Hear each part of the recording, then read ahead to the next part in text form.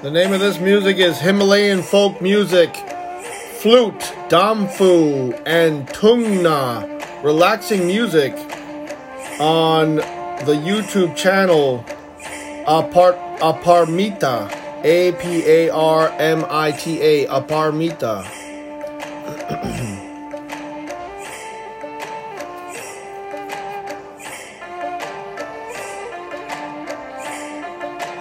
Okay, we will be continuing Chapter 10 of the life of Milarepa. Then Rechungpa asked, where did the Jetson first practice austerities and meditation? Milarepa continued, in the morning my tutor's son said, make use of these retreat provisions and remember us in your spiritual practice. He gave me a sack filled with barley flour and some excellent dried meat, butter, and cheese.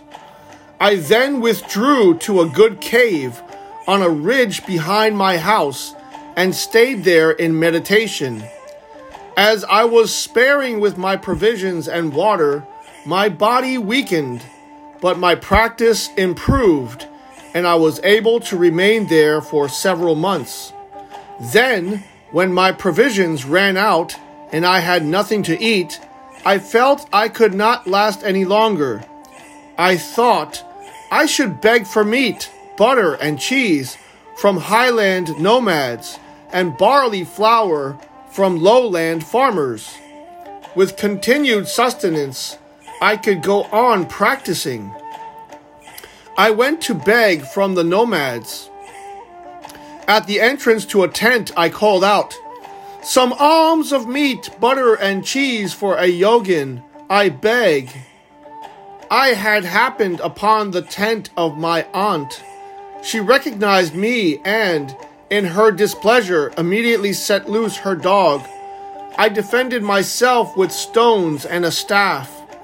Then my aunt seized a tent pole and beat me repeatedly, shouting, disgrace to your noble father, dishonor to your family, demon who devastated your homeland, why have you come? A son like you born to such a fine father. I turned to flee, but, malnourished and weak, I stumbled on a rock and fell into a pool of water. I nearly died while my aunt continued to rage. I got up as best as I could and, leaning on my staff, sang this song to my aunt.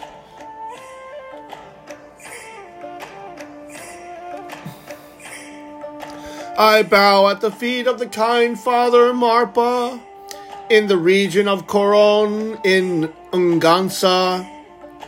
Mother and children were tormented by kin, and we three were scattered like beans with a stick. No, aunt and uncle, it was you who scattered us. A beggar, I wandered the ends of the earth while, by torment and poverty's blade, my poor mother died. My sister went off to beg clothing and food. With undying love for my mother and sister, once more I returned to my homeland, a prison. I saw then the mother I loved gone forever, my sister in misery roaming around everywhere. A sorrowful anguish rose up inside me. You relatives plotted and planned, did you not? The suffering of mother and children, us three. And yet this intolerable torment and suffering has prompted the practice of authentic Dharma. While high in the mountains with no one to lean on, practicing oral instructions of Marpa, the kind. With nothing to eat for this heap of illusory body, thus did I come around begging for alms. Like a dying bug drawn to the hole of an anthill, just so I arrived at the step of my aunt. She set loose a ferocious dog as an envoy. With a weakened body I fended him off. Your insults and curses, abusive words, filled me with grief like a spike in my heart. Using a pole from the tent as a weapon, you battered my body in torment and pain, and almost deprived me of my precious life. Although I have reason to be filled with anger, instead I will obey my Lama's command. Oh, Aunt, without letting your anger run wild, give me provisions to use in retreat. Sovereign of love and compassion, Lord Marpa, bless your subject to assuage his anger. I sang this song in a voice choked with tears. A girl who was standing behind my aunt broke into long sobs, and even my aunt felt ashamed. They both went inside, and the girl returned carrying a ball of butter and a half brick of compacted sweet cake that had spoiled. I begged at the other tents where I did not know anyone. But once they realized it was me, the occupants each stared intently and gave liberal alms. I left carrying their offerings with me. I knew from my aunt's reaction what my uncle would do, so I thought I must avoid him. But while begging alms from the farmers in the upper valley of Sa, I arrived at the door of his newly relocated house. He recognized me and said, "Though I am old like a corpse, you are just who I wanted to see." He flung a deadly stone, nearly hitting me. Then I too recognized him and turned to escape. But he mustered his strength and threw all the stones within reach. As I fled, he came out carrying a bow and arrows, shouting, "Traitor! Disgrace! Didn't you destroy this land? Countrymen, we have our enemy in our hands. Come out quickly." With this, he began shooting arrows at me, and taking his lead, young men from the region threw stones. I was afraid that my remorse for having once cast black magic would not placate them, so I decided to threaten them with magic. "Father Kagyu Lamas," I called out, "ocean of oath-bound blood drinkers, this yogin, a Dharma practitioner, is beset by enemies. Come to my rescue. Though I may die, my Dharma protectors are immortal." Terrified, they all seized my uncle. Those who sympathized with me intervened on my behalf, and those who had thrown stones begged forgiveness. My uncle refused to give me anything, but the other countrymen each handed out liberal alms, which I carried off. Thinking I would provoke their anger if I stayed in the region, I decided to leave. But that night I had a dream indicating that it would be good to stay a few days in my former location. As I had lingered a few days, Zeze learned of my presence and came to see me carrying some excellent food and beer. She embraced me and then sat there sobbing. She explained how my mother had died and my sister had gone wandering, which filled me with great sadness. Then I too shed many tears. "Why haven't you married after all this time?" I asked her. She replied, "People were afraid of your Dharma protectors, and no one came forward to say he would have me. Even if someone had, I wouldn't have gone. That you practice Dharma is most amazing. Now, what will you do with your house and fields?" Understanding her intentions, I thought, through the kindness of Marpa, the translator, I did not get mired in married life. From the point of view of Dharma, it's enough to offer good prayers, but from a worldly point of view, I should say something to put her mind at ease. I said, "If you see my sister, give them to her. In the meantime, use the fields yourself. If you find out for sure, that my sister is dead, you may take both house and fields. You don't need them for yourself, she asked. I practice austerities and seek food, as do birds and mice, so I have no need for fields. I dwell in caves in uninhabited places, so I have no need for a house. Even if I were a master of the entire world, I would still need to leave them aside at the time of death. So if I renounce these things now, I shall find happiness in this and all future lives. Doing so, my conduct is contrary to that of all other men. So you can say, I am no longer a man. So is your conduct also contrary to all those who practice Dharma, she asked. So is your conduct also contrary to all those who practice Dharma, she asked. There are those who once fell prey to worldly pride, and then, having learned to preach on a few religious books, took pleasure in their own gains and in the defeat of others. Such people call themselves Dharma practitioners and wear golden robes, all the while seeking as much wealth and fame as possible. I turn my back on all such people and always will. But there are other Dharma practitioners whose intentions and actions are not like that. Even though they appear in the garb of their own tradition, I don't view their actions as being contrary to mine, since we agree in our fundamental aims.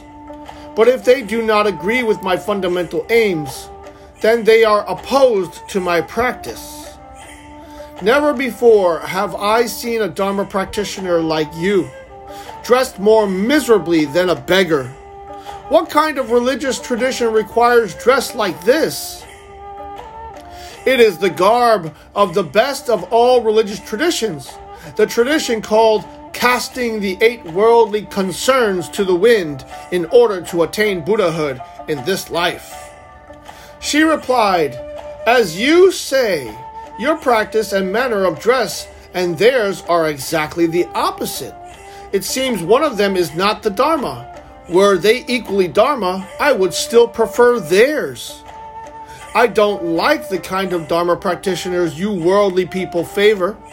It seems that even those practitioners who wear saffron robes, while in agreement with my fundamental aims, still retain a slight affinity for the 8 worldly concerns.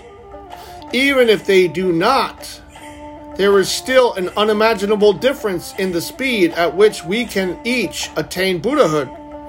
This is what you don't understand. Therefore, practice the Dharma if you can. If you can't, then take the house and fields as I have already said and be off. I want neither your house nor your fields, she replied. Give them to your sister. I shall practice Dharma, but I cannot follow a path like yours. And with this, she departed. My aunt then learned that I had no interest in either the house or the fields.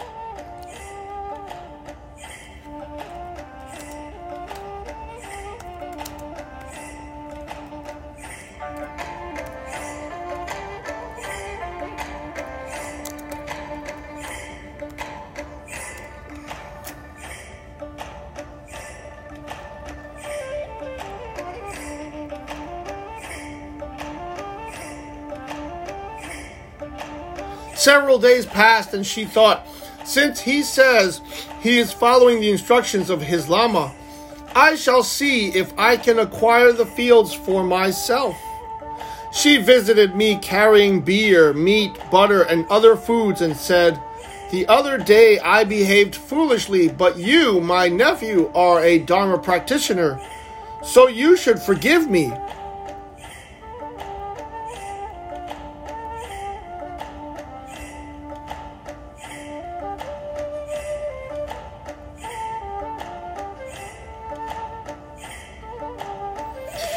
Now your aunt will sow your fields and bring you provisions.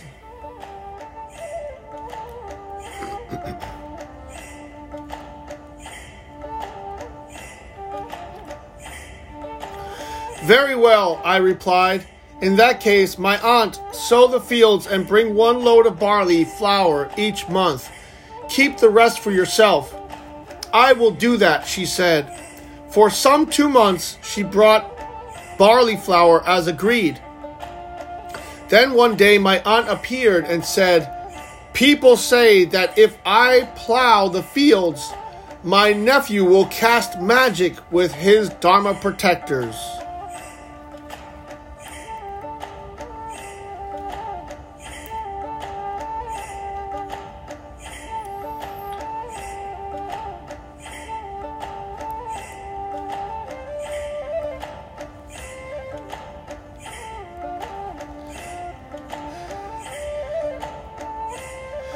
But you won't really cast magic, will you? Why would I cast magic? Since it will be virtuous work, sow the fields and bring me provisions.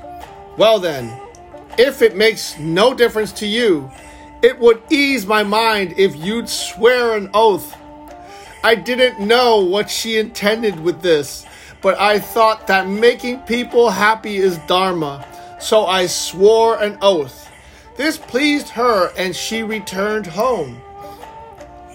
I then persevered in meditation, but was unable to achieve the slightest quality of bliss warmth.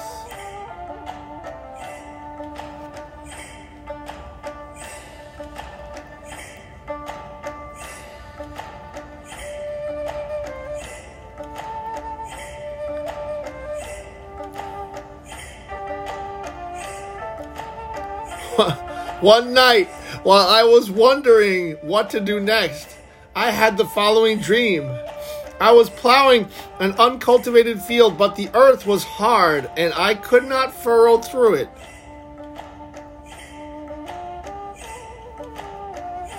I wondered if I should give up. Just then, Jetsun Marpa appeared in the sky and said, "Son, plow with diligence and perseverance.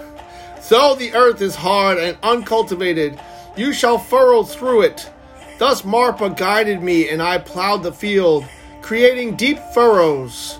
Excellent crops then sprang up.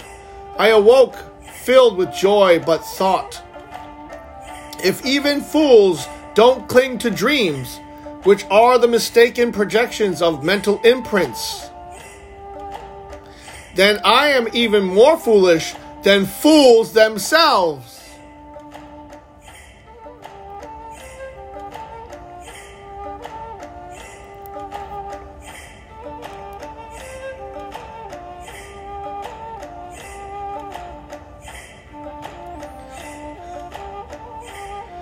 Nevertheless, I took this as a sign that good qualities would emerge if I persevered in meditation. Pleased, I sang this song explaining the meaning of my dream.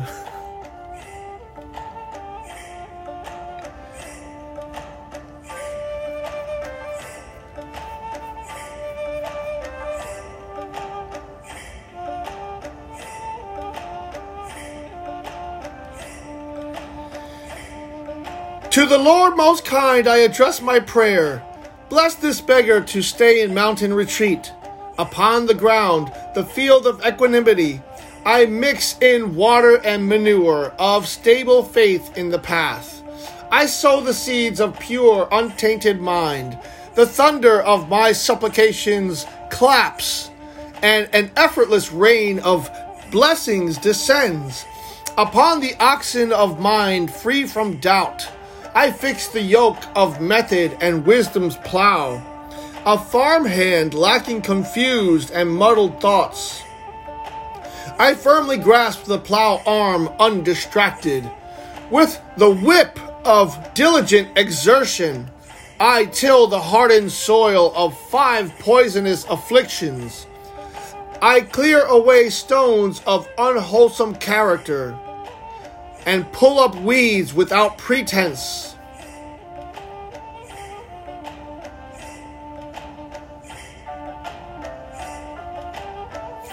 From ripened ears, the truth of actions and results, I reap the harvest, a superb life of liberation.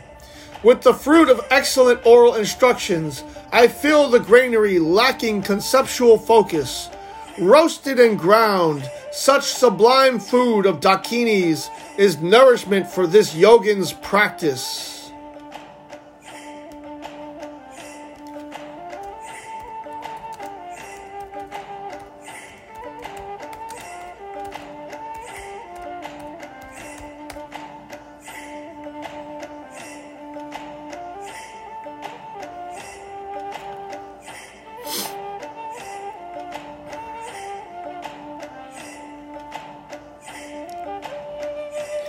This is an explanation of my dream's meaning. The deepest meaning will not surface in words, nor realization through mere illustration. Hereafter, those who practice for enlightenment, I urge you to meditate with perseverance.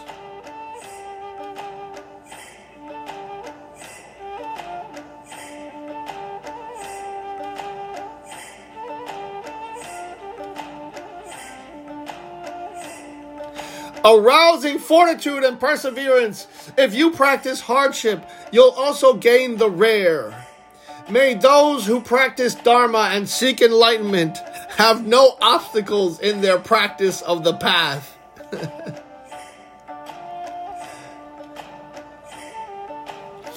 After I said this, I resolved to go meditate at Trekar Tazo. Around that time, my aunt appeared, bringing with her 3 loads of barley flour, a ragged blanket, a garment of fine cloth, and some meat mixed with butter and fat. She said, "These are the payment for your field, nephew. Please take them and go off somewhere I will neither see nor hear you." All of the villagers are saying to me, "After the harm Topaga inflicted in the past, you are now having dealings with him? We should kill you both before he murders the rest of our countrymen. That is why, my nephew, you would do well to flee to another region. In any case, there is no reason to kill me if you do not go. But understand that they will no doubt kill you." I knew very well that the people of the region had not said any such thing. What if I do not act in accordance with the Dharma? I thought. Generally speaking, I have not forsworn casting magic upon those who would steal my fields. And in particular, the oath of a yogin is like a dream, an illusion. So there is nothing to stop me from casting hailstorms as soon as you turn your back.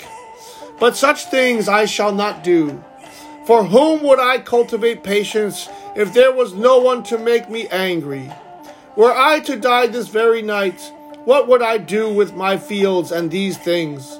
It is taught that patience is the best means for attaining Buddhahood. My aunt is the support for cultivating such patience. And it is thanks to my uncle and aunt that I have met with authentic Dharma. In order to repay their great kindness, I shall pray that they one day attain Buddhahood. For this life, it is fitting to give them not only my fields, but also my house.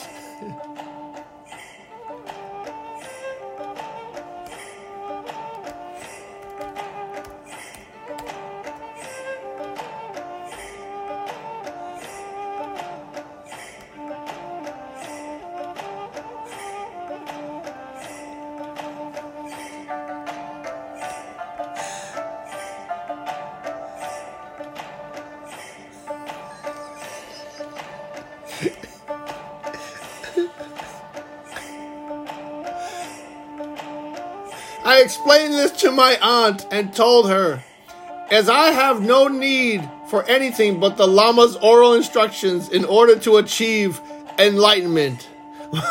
My aunt, take not only my fields, but my house as well. Then I sang this song. With the Lord Lama's kindness, I wander in mountain retreats. Oh.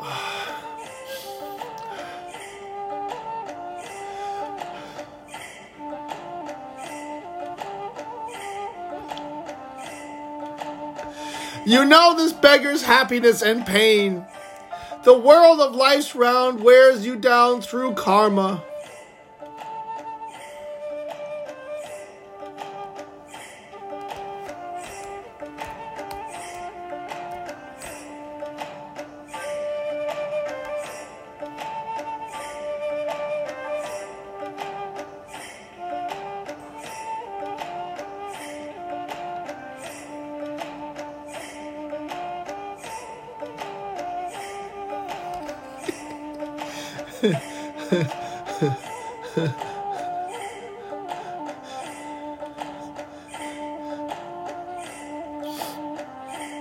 With the Lord Lama's kindness, I wander in mountain retreats. You know this beggar's happiness and pain. The world of life's round wears you down through karma. Touch it and you'll sever liberation's artery. Karma of evil deeds is the harvest of human beings. Engage in it and you'll feel the misery of lower realms. Fondness for loved ones is a demon stronghold. Build it and you'll be sucked into a pit of flames. Build it and you'll be sucked into a pit of flames.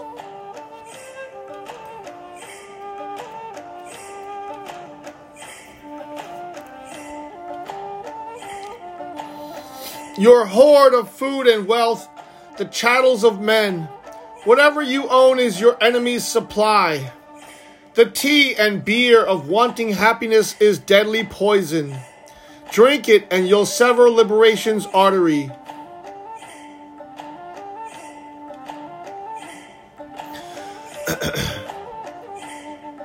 Aunt, your counsel is filled with spiteful words.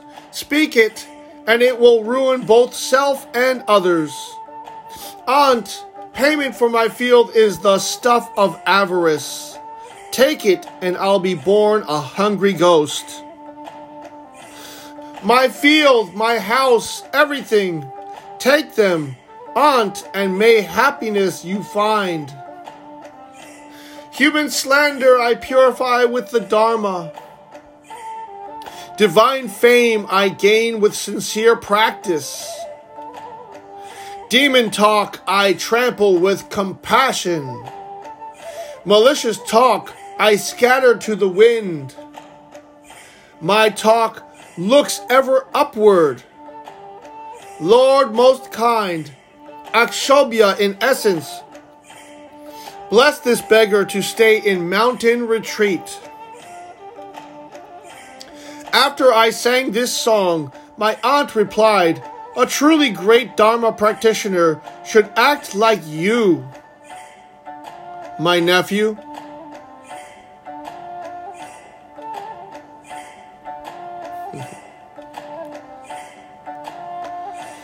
How wonderful!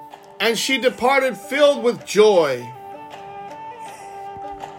Moved by these circumstances, I was overcome by a terrible sadness, but I also felt relieved to have disposed of my house and fields, so I resolved to go meditate at Drakar Tazo, as I had previously vowed. As my practice of meditative equipoise had taken a firm foothold in that cave, I called it Kang Suk Puk, Firm Foothold Cave.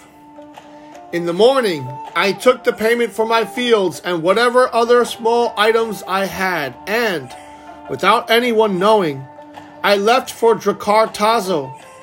There was a most pleasant cave at Tazo, and that's where I stayed. I made it my abode, laying out a small, hard meditation mat, and then I vowed not to go down to the village.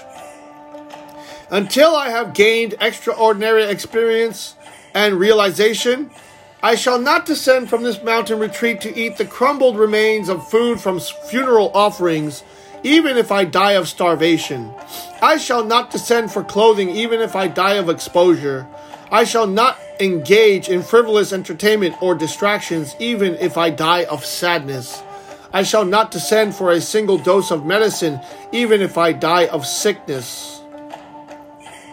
Without moving my body in the slightest way toward affairs of this life, I shall achieve Buddhahood with my 3 gates undistracted. May the lamas and chosen deities bless me to fulfill these vows. May the dakinis and dharma protectors carry out enlightened activity. Since death is preferable to having a human body that does not practice, should I act against these vows? May the ocean of oath-bound protectors cut short my life immediately upon any transgression, and may the lamas and chosen deities bless me to encounter the authentic dharma in the next life and take rebirth in a human body capable of practice. Having taken these vows, I then sang a song of oath-binding prayers. Lord Naro's lineage son, path to liberation, bless this beggar to stay in mountain retreat, without diversion by the demons of worldly distraction. May concentration of meditative equipoise increase. Without clinging to the pool of serenity, may the flower of insight blossom. Without the weeds of elaboration shooting up, may the petals of non-contrivance spread open. Without feeling hesitation in my retreat hut, may the fruit of experience and realization ripen. Without the power of demons to cause obstructions, may true conviction arise in my mind. Without doubts appearing on the path of means, may the son follow the father's footsteps. Lord Akshobhya, in essence, compassionate one, bless this beggar to stay in mountain retreat. With this prayer, I then meditated, sustaining myself on a thin gruel made from whatever scant barley flour I had. In this way, I attained some confidence about the Great Seal in my mind, but my physical strength weakened and, unable to control the subtle winds, I did not experience bliss warmth in my body. I thus became intensely cold. I prayed to the Lama one-pointedly, and one night I experienced a state of luminosity. While in that state, I perceived that a host of women appeared saying Lama Marpa had sent them. They performed an excellent ritual feast and said, if Milarepa has not given rise to bliss warmth, Marpa instructs that he exert his 3 gates in the following way, and they demonstrated a series of yogic exercises. Accordingly, I sought physical well-being through the key point of an erect, squatting posture, binding of the 6 hearths. I sought verbal control through the key point of controlling the life force winds, binding of a plaited knot. I sought mental relaxation through the key point of self-liberation, binding of a coiled snake. Meditating in this way, a most wonderful bliss warmth spread through me. When a year had passed, I felt a desire to go refresh myself. As I prepared to leave, I suddenly remembered my earlier vows, and I sang this song of scolding myself. Lord Vajradhara with Marpa's form, bless this beggar to stay in mountain retreat. You there, amazing one, Milarepa, a song of self-counsel to help yourself. You are separated from friends who converse with you kindly. The valley where you seek entertainment is empty. The region where you hope to find solace is barren. Do not daydream, do not daydream. Rest mind in its place. Daydream and you think of all sorts of non-virtue. Don't waver, don't waver. Maintain stable mindfulness. Waver and virtuous practices tossed to the wind. Don't go, don't go. Remain in your seat.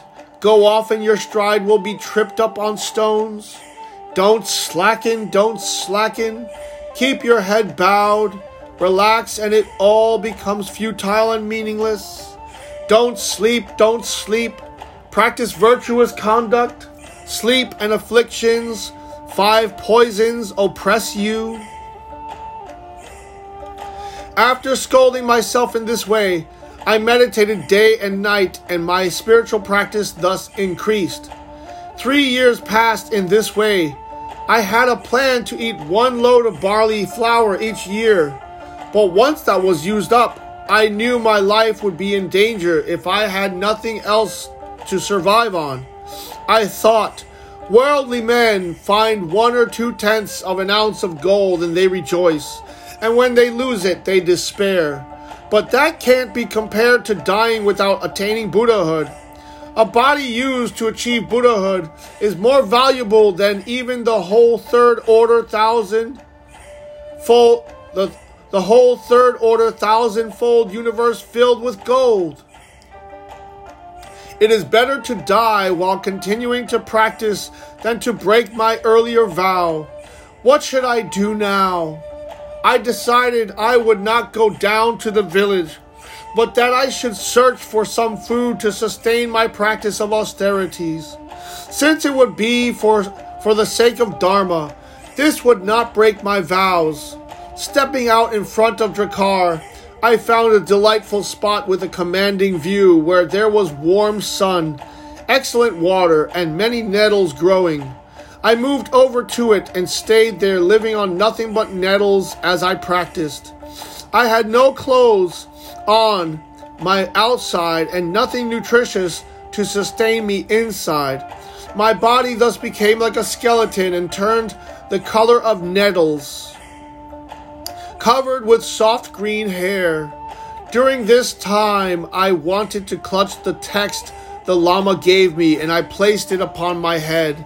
When I did, my stomach felt pleasantly full, even though I had nothing whatsoever to eat, and I even belched. I was tempted to break the seal on the scroll and read it, but I received a sign that it was not yet the proper time, so I set it aside. About a year had passed when several hunters from the market of Kirong appeared at my dwelling, having failed to kill any game. At first they cried, "It's a ghost!" and fled. I assured them I was a man and a practitioner. "It doesn't seem like he is, and let's see," they said. The hunters returned and scoured the interior of my cave. "Where are your retreat provisions?" they demanded menacingly. "Give us some now, and later we will return it in kind. If you don't, we'll kill you." "I have nothing but nettles," I replied. "Lift this hermit up and see if he has anything. I have no fear of being robbed." "We will not rob you. What will we gain by lifting up the hermit?" "You will acquire merit," I said. "In that case," they said, "lift him up." They grabbed my waist and let me fall to the floor again and again. Even as my body, accustomed to ascetic practice, was filled with pain, I felt fierce, unbearable compassion and wept. One of the hunters, who had stood by without causing harm, said, "Hey, you all, he seems to be a genuine religious follower, and even if he's not, you don't become a man by mistreating such a bag of bones like that. He has not forced us to be hungry. Don't do that." Then to me he said, "Wondrous Yogin, since I did not disturb you, place me under the protection of your meditation practice." The other said, "And those of us who did lift you up, place us under your protection too."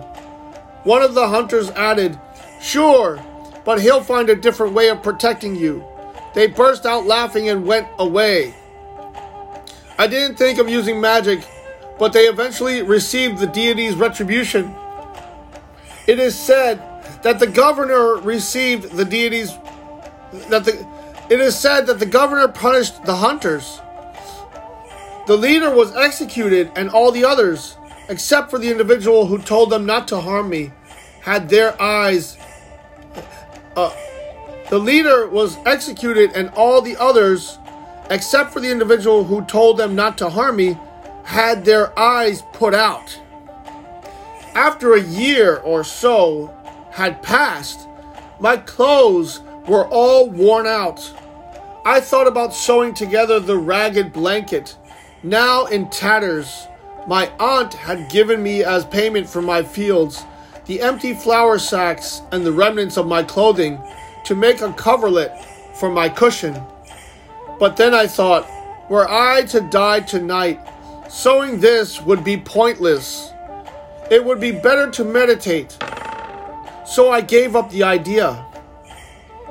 Instead, I spread the blanket over the cushion and used it to wrap the lower part of my body. I dressed my upper body with each of the empty flour sacks.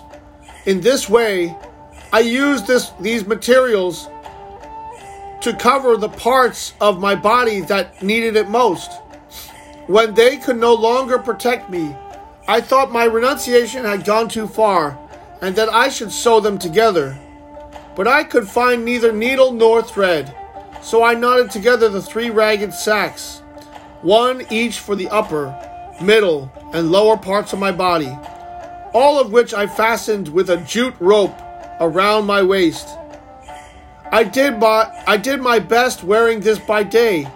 At night I covered the cushion with the ragged blanket and tatters of cloth and continued as best as I could. In this way, I passed another year or so meditating. One day there arose a clamor of many voices.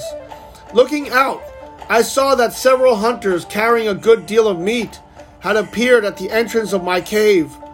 Upon seeing me, those in front cried, "It's a ghost!" and fled.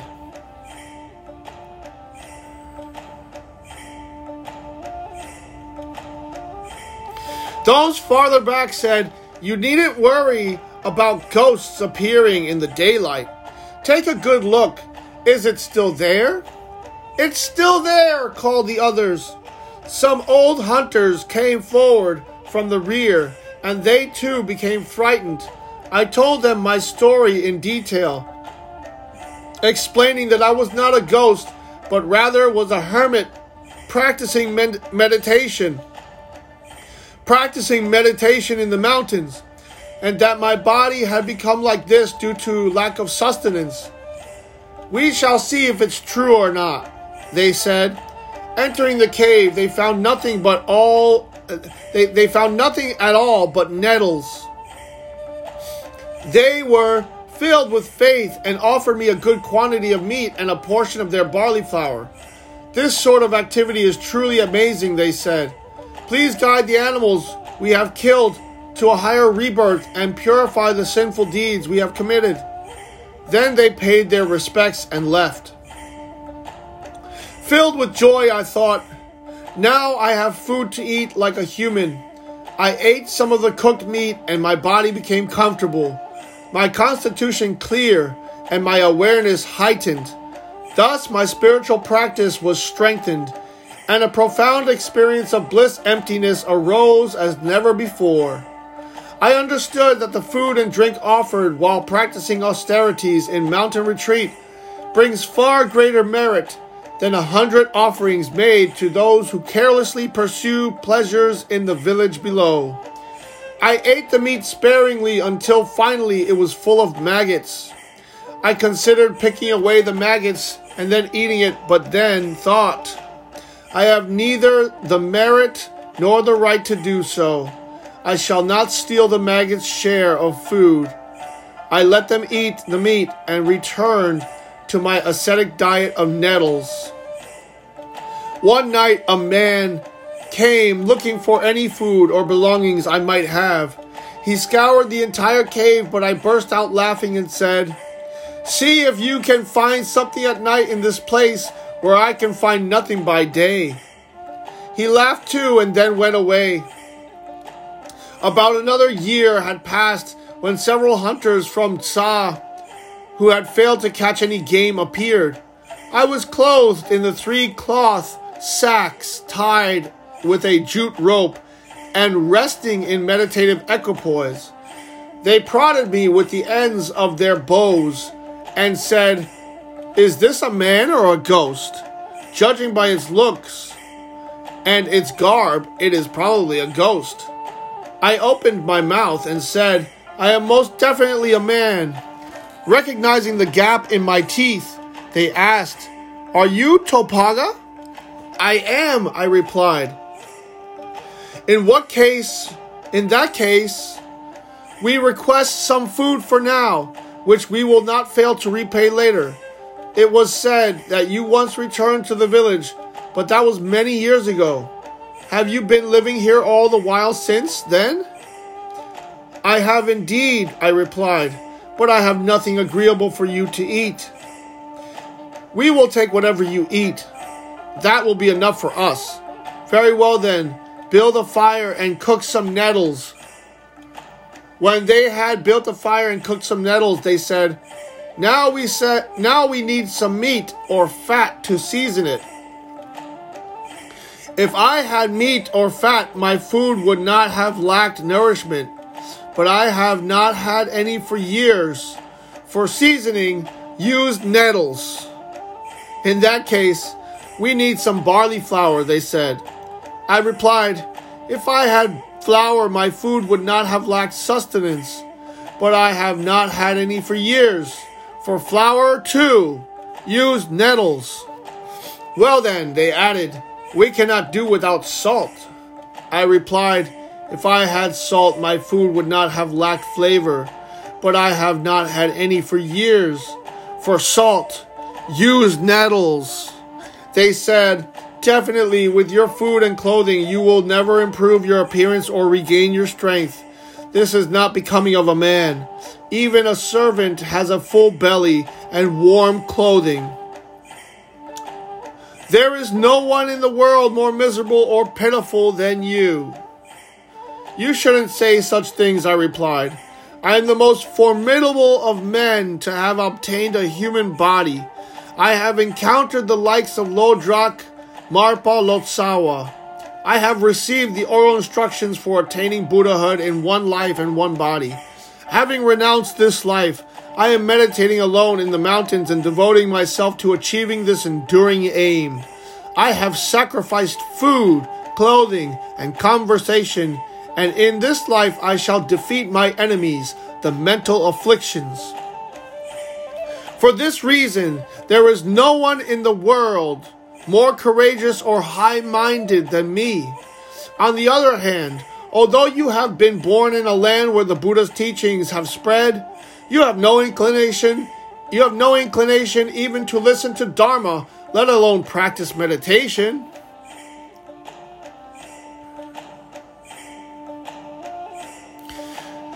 There is no form of ruinous behavior graver than piling up sinful deeds by the handful and the sackload. This is the way to land in the deepest and most enduring hell. In the end, I will certainly gain happiness and ease, but even right now, this is the sort of happiness I am assured. So listen to my song." Then I sang this song of the 5 happinesses. And it looks like I'm going to have to change this music. It's almost over.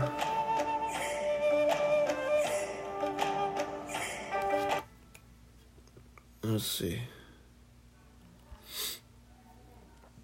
I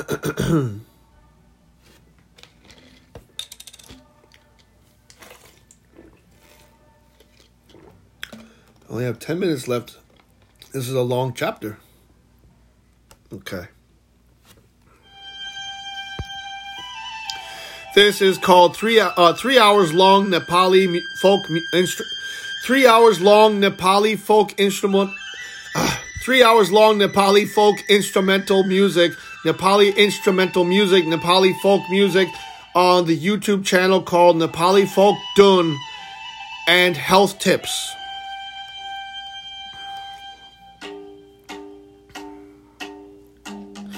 Then I sang this song of the 5 happinesses. I bow at the feet of Lord Marpa most kind, Bless me to give up concerns for this life. In Drakkar Taso Umadzong, at the summit of Umadzong Fortress, I, the Tibetan cotton-clad yogin, sacrificed clothing and food of this life, and then worked to become a perfected Buddha. A small rigid cushion beneath me, happiness. A soft cotton robe around me, happiness. A meditation belt wrapped around me, happiness. Illusory body neither hungry nor full, happiness. Mind that gives up examination, happiness. I am not unhappy, happy is what I am. If I seem happy, so happy, do all I have done. If you don't have the fortune to practice the Dharma, spare me your mistaken pity. The one who accomplishes lasting contentment for myself and all sentient beings. The sun's rays have set on the mountain pass. You should return to your homes. Life is short and death strikes without warning. While I work to become a perfected Buddha, I have no time to waste on such meaningless talk. Therefore, in evenness now I rest. The hunters replied, You have said many fine things about happiness, and you certainly have a pleasing voice, but we cannot act in this manner of yours. With this, they went away. Each year in Kyangatsa, a great festival was held for casting figurines. On this occasion, the hunters, in a single voice, sang the song of the 5 happinesses. My sister Peta was begging at the festival and heard them. Whoever spoke those words is a Buddha, she cried. One of the hunters said, Ha ha! She is praising her own brother. Another added, Whether he is a Buddha or an ordinary man, this is the song of your brother who is starving to death. Peta replied, My father and mother died long ago. Our relatives rose up against us as enemies. My brother has wandered to the ends of the earth, and I am a beggar who will never see him again. I have no reason to be cheerful.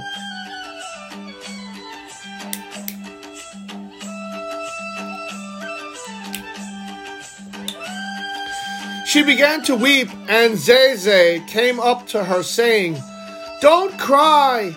It probably is your brother. I met him some time ago. Go to Drakkar Taso and see if he's there. If he is, then we shall both go and meet him. She thought this was true. So she went to Drakkar Taso carrying a vessel of beer that she had begged and a small container of barley porridge. Then she peered in from the cave entrance. My body was wasted by ascetic practices. My eyes were sunken into their sockets. All my bones stuck out. I was emaciated with a green complexion. Fine bristling greenish hair grew on the skin, hanging from my flesh and bones. The hair on my head grew in shocks and frightful disarray. My limbs were about to break. When my sister saw this, she was terrified, thinking I was a ghost at first. But the words she had heard that her brother was starving to death made her hesitate.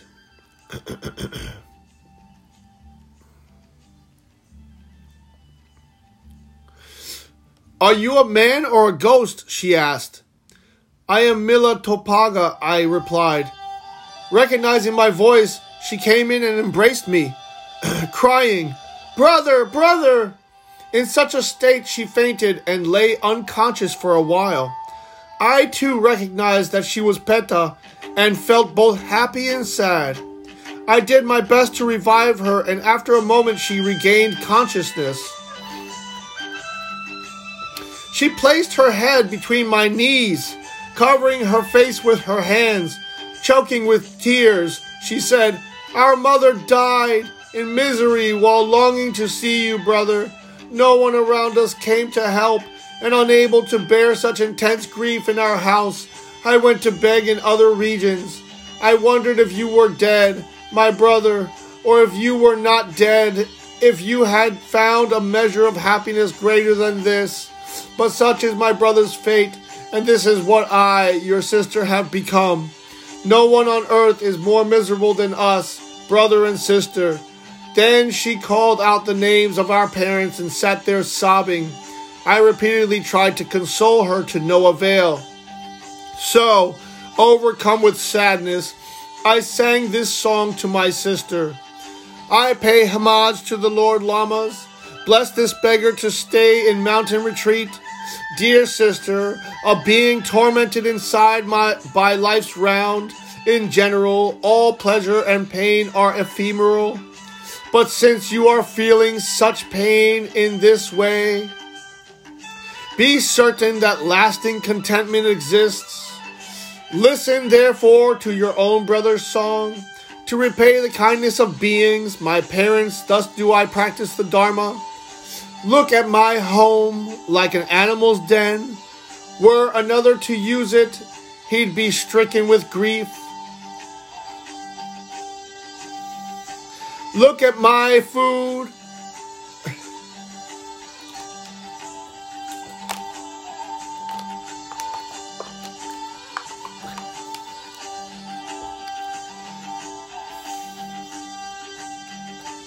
Look at my home like an animal's den. Were another to see it, he'd be stricken with grief. Look at my food like an animal's fodder. Were another to see it, he'd feel sick to my stomach. Look at my body like a skeletal frame. Were an enemy to see it, even he would shed tears. Look at my conduct like that of a madman. My sister is filled with embarrassment. Look at my mind, an actual Buddha. Were the victors to see it, they'd be filled with delight. Were the victors to see it, they'd be filled with delight. Steadfast I kept until flesh and bone numbed, set on the cold stone seat beneath me. My body is just like a nettle all through, turned green, and I will never go back. In a rock cave with no one around, there is no time to cure melancholy. I am never bereft of my heartfelt longing for my Lama, the Buddhas of the 3 times. The force of such perseverance and meditation will no doubt bring experience and realization. When experience and realization are born, happiness is gained on the way in this life, and perfect complete Buddhahood in the next. Therefore, Petta, my sister dear, without further misery and despair, push on for the sake of the Dharma. And the rest I'll have to read in the next episode. Thank you for listening.